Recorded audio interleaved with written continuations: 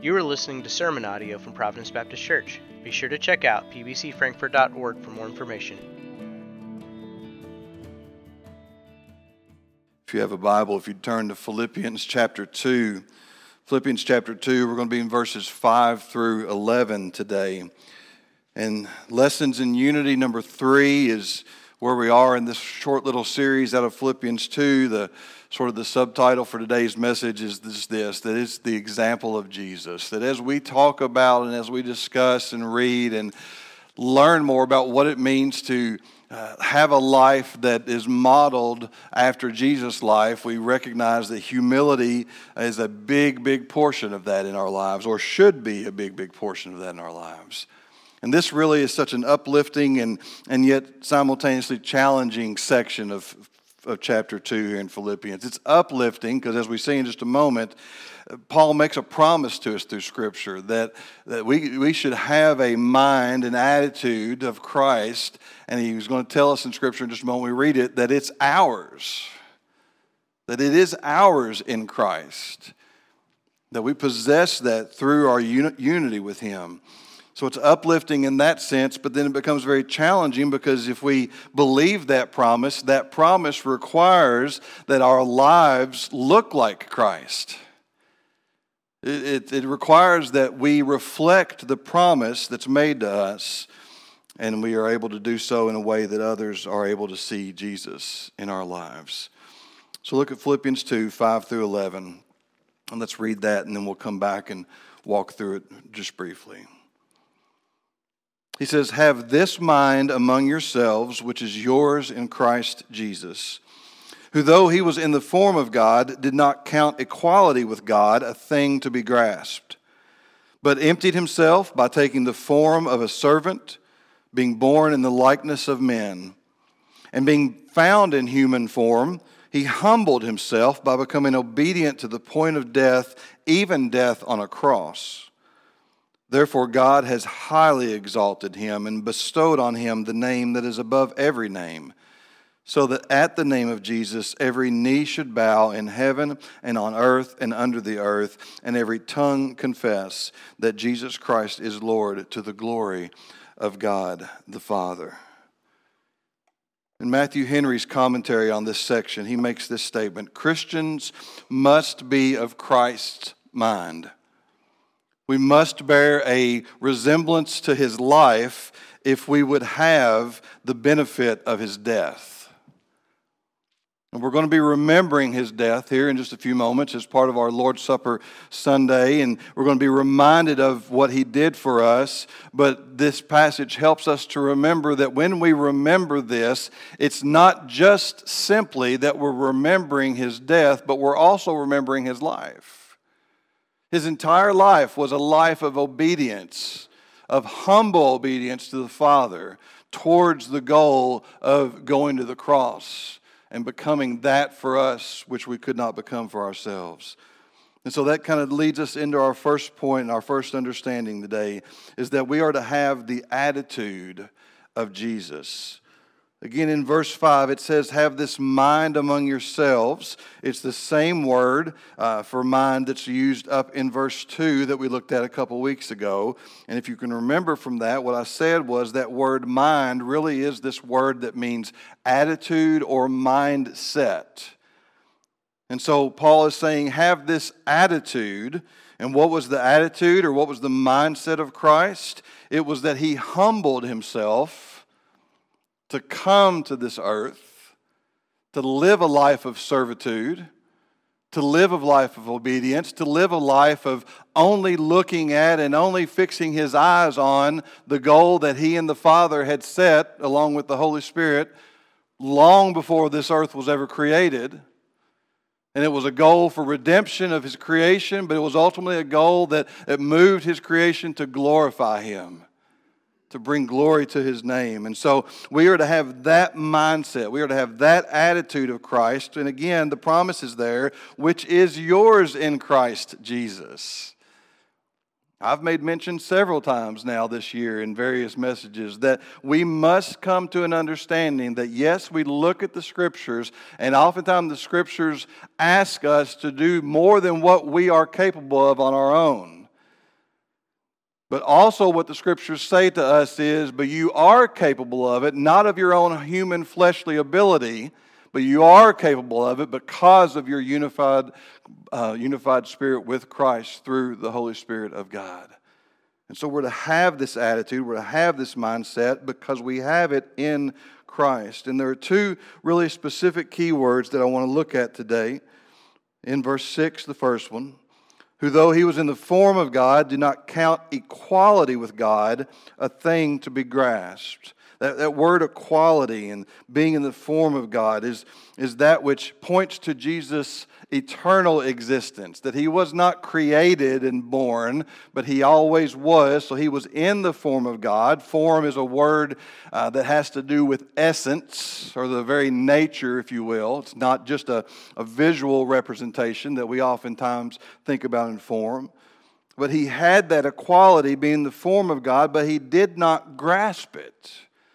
What does it mean that he did not grasp that? It means that he did not lay hold to that position, to that title, to that authority, to that glory, but he laid it aside in humble obedience to the Father and to the Father's plan. He laid it aside to come to earth. The King James Bible commentary says it this way: he gave up his throne in glory for a cross of shame and suffering. The appointed direction of Jesus' earthly life was not coming in glory, but he will one day. And the coming direction, the direction of Jesus' earthly life was not that he came as a reigning king on the back of a horse, ready to defeat his enemies, although that will be one day. It was that he came in humility. It was he came in servanthood. He came in the relinquishing of his rights and his positions to serve us, to serve you, to be for you and for me what we could not be for ourselves, to make a way to the Father that we could not make for ourselves. That was the manner in which he came. He had that equality, but he did not grasp that equality. And the second word then being in verse 7, as Paul continues that thought, but emptied himself by taking the form of a servant, being born in the likeness of men. That word emptied, much has been made of this word. Some translations put it this way, that he made himself of no reputation, or that he made himself nothing. But much has been made. Did Christ empty himself? In other words, did he cease being God when he came to be a human being? The word itself can mean two things. One, to fully empty of our content, or two, it can mean to make void or to make ineffective that which is within. And here the idea of making void seems to fit. For God does not cease to be God. Jesus did not cease to be God when he came to this earth, but rather he, of his own choice, of his own volition, of his own humble obedience to the Father, emptied himself of that, did not grasp that, and did not use all of that nature that was within. We get a very slight picture of this in Mark's Gospel in chapter 9, verse 2 and 3, that begins this section known as the Transfiguration. After 6 days, Jesus took with him Peter and James and John and led them up on a high mountain by themselves. And he was transfigured before them, and his clothes became radiant, intensely white, as no one on earth could bleach them. It's that moment that in Jesus' earthly life, he gives those three individuals a glimpse of who he really is, of what he had really laid aside, that he might become a servant, that he might become humble to the Father's word. And so the idea of making void or ineffective seems to fit here for emptied, more so than that Jesus relinquished his godliness. He did not cease to be God. He merely made it ineffective for that time on earth. So we ask the question then, well, how did Jesus do miracles then? If he was not God, how did he do miracles? Well, I'll answer that question with a question. How did the disciples do miracles? They were not God. But by the power of the Holy Spirit, we know through the book of Acts that there were healings that took place. That there was that one poor soul that fell out the window because the preaching had gone on too long and died, and they raised him from the dead. And we can take that and go into a big long discussion of whether or not we agree that those gifts and miracles ceased with the apostles or whether they continue on today. But what we can't argue against is the fact that they did the work they did by the power of the same Holy Spirit that did the work that Jesus did. That He came as example to let us know that He was not taking on what He had had for all of eternity, but He was coming to serve in a different way. And with these choices there in verse 7, it says that He took the form of a servant, being born in the likeness of men. Jesus essentially trades one form for another. And again, form not being a visual representation, but being the essence or the nature. He exchanges the nature of God Himself and takes on the essence, the nature of a servant. And the word servant is best understood as one who surrenders their will or their rights in obedience to someone else. So who did Jesus surrender to? He surrendered to the Father. He surrendered His personal rights, his personal things that He could have done as God. He surrendered them to the Father. This is not to suggest that Jesus and the Father were at odds with one another. This is not to suggest that the Father was saying to Jesus before the creation of the world, I really need you to do this, and I'm urging you. And they were in complete union. They were in complete agreement to this. And as part of that agreement, Jesus surrendered Himself to the Father's will. And He surrendered Himself because they had a shared common goal. The redemption of mankind to the glory of God. See, we often fail to surrender ourselves to one another because we all have different goals. But when we have a common goal, and when we know that those who are within those relationships that we have are all working towards that common goal, it then becomes easy to surrender. In a marriage relationship, when the two spouses have a common goal of what they hope to have as their marriage and as their family and their life and so on and so forth, it becomes easy for those spouses to surrender to one another because they know that surrender is not going to be used against them. And it's the same here. Jesus was able to surrender, to take on the form of a servant because He knew that would not be used against Him. That is the attitude of Jesus. And then secondly, we see the accomplishment of Jesus. Look again at verse 8. That after describing this attitude, Paul says, and being found in human form, He humbled Himself by becoming obedient to the point of death, even death on a cross. Now, Paul adds that last little phrase there because it's not just that Jesus was obedient to His last breath, but it was how His last breath was taken. His last breath was taken in a death that was normally reserved for the vilest of criminals. It's not that Jesus did His work on the earth and then just passed away silently in His sleep.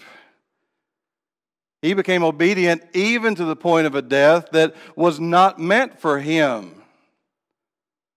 And that humility, that was the accomplishment of Jesus. A servant is primarily judged by their obedience. And Jesus was obedient all the way to the point of death, even death on a cross, even a death He did not deserve. Note the progression of Jesus' life. Note the progression of humility. He left His eternal place of glory. He did not count equality. He did not grasp that, but He left it. He became like us. He became like a man. He emptied Himself of His rights and His power. He took on the role of a servant. He died a criminal's death. And all of that is clothed in and cloaked in and built upon the foundation of humility and humble obedience. We could even add a few more to that just from what we know about Jesus, right? We could say things like, very few welcomed His birth.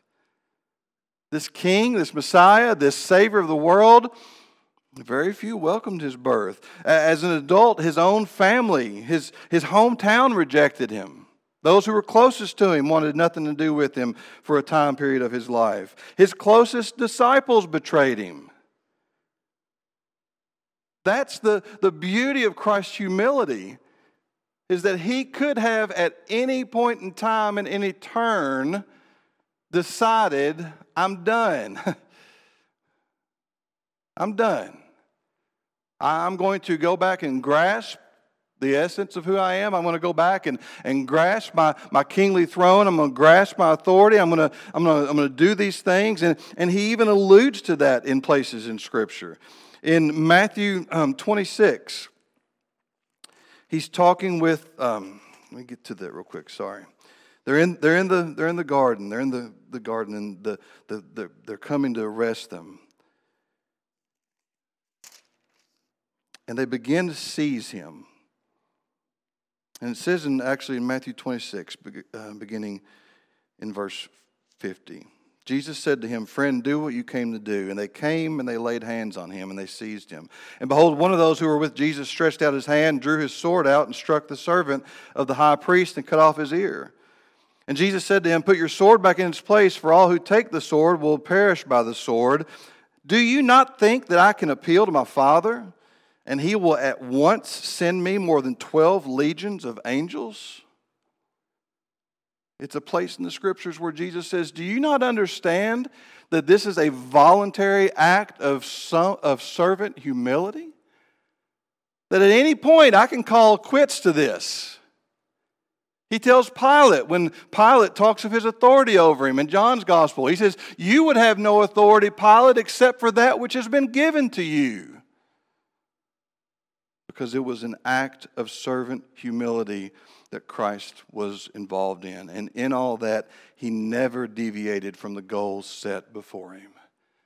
He never deviated from the goal of the redemption of sinful man. He never deviated from the goal of the glory of the Father. And in doing so, he gives us that example. Peter states this perfectly for us in 1 Peter 2.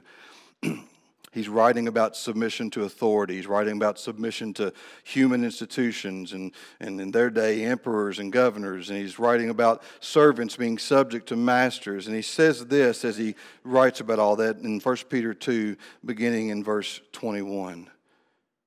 For to this you have been called, because Christ also suffered for you, leaving you an example that you might follow in his steps. Let me say that again. Christ also suffered for you, leaving you an example so that you might follow in his steps. He committed no sin, neither was deceit found in his mouth. When he was reviled, he did not revile in return. When he was suffered, he did not threaten, but he continued trusting himself to the one who judges justly. He himself bore our sins in his body on the tree, that we might die to sin and live to righteousness. Example. His example, his mindset, his attitude that we have in him, his accomplishment of being humbly obedient even to the point of death. And Paul wraps all of this up with a beautiful hymn. They think that most all of this section really was an early church hymn, but specifically 9 through 11. Therefore God has highly exalted him, bestowed on him the name that is above every name, so that the name of Jesus every knee should bow in heaven and on earth and under the earth, and every tongue confess that Jesus Christ is Lord, to the glory of God the Father. Now we often take that passage and we often attribute it to end times things. And we say things like this: see, everybody's going to bow. Everybody's going to confess. And there's certainly an application to be made here of that truth. There will be a day that the Savior returns. And those who mocked, and those who ridiculed, and those who said he wasn't for them, and those who said it was stupid, and I'm going to pause for just a second here.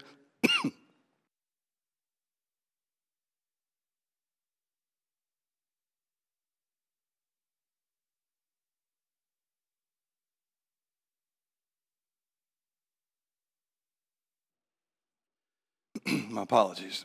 Something's closing up on me. There'll be a moment that'll happen. But understand, in Paul's context here, he's not pointing to an end time. Look again at what it says, beginning in verse 9. Therefore God has highly exalted him and bestowed upon him the name that is above every name, so that at the name of Jesus every knee should bow. At the name of Jesus every tongue confess. In other words, Paul's writing this in a very present day setting to the church at Philippi, and by way of application, a very present day setting to us, to say this is not about one day bowing and confessing. This is about now. This is about now looking at the example of Christ and following the example of Christ, and ultimately having that be something that leads us to bow and confess before Him. To bend the knee is submission, that we are submitting ourselves to Him and to His path and to His goal and to His kingdom, and to do so because He is Lord. To have Jesus as Savior is to have Jesus as Lord. There is no splitting the two. We do not get saved and get baptized and He's our Savior and then get to say, well, 20 years from now I'll call Him Lord when I've done all my stuff. Biblically, scripturally, truthfully, from the Word of God and from the power and the presence of the Spirit, to call Him Savior is to call Him Lord. And to call Him Lord is that we bow before Him and we kneel before Him and we yield to Him in the same obedient humility that He did to the Father. God lifted Him up, yes, for the cross. But God lifted Him up, yes, also because of His humble obedience for the entirety of His life. The pathway to the kingdom is not built upon pride and personal rights and pompous arrogance. The pathway to the kingdom is built upon humble obedience. And as we remember His death today, we are also remembering His life. As we take the elements today, what we are saying is we trust in that death, but we also trust in that example of that life. That we would follow His example. That we would leave behind the chest-thumping, self-centered, self-absorbed world of our day, and we would embrace and exhibit the full humility of Jesus. And that we would do so in a way that brings glory to Him. I'm going to ask you to think about these two things as we get ready to take the Lord's Supper. The praise team can come on up. We're reflecting not only on the death, but we're reflecting on the life of Jesus. And I would ask you to consider these two questions. One, where do we need humble obedience? In my life, in your life, in our lives collectively as a body of Christ, where do we need humble obedience? Where do we need to say that we are going to be willing to not grasp at things that maybe we think are owed us, but instead that we are going to empty ourselves so that we may be in humble obedience to one another, to Christ, to God the Father, to the Holy Spirit, for a purpose and a goal. And then secondly, in our more interpersonal relationships, where can we make ourselves nothing in order to make someone else everything? He made Himself nothing. He emptied Himself. He made Himself of no reputation so that He might make you everything. That He might live a life whereby you are exalted in Him. To where you, as Paul would write in another letter in the New Testament, are seated in the heavenlies with Him. Right now, those of you who are in Christ. You already have the deed. You already have the possession. It's yours in Jesus. And to make much of you, He made very little of Himself. Where do we need humble obedience? Where can we make ourselves nothing in order to make others everything?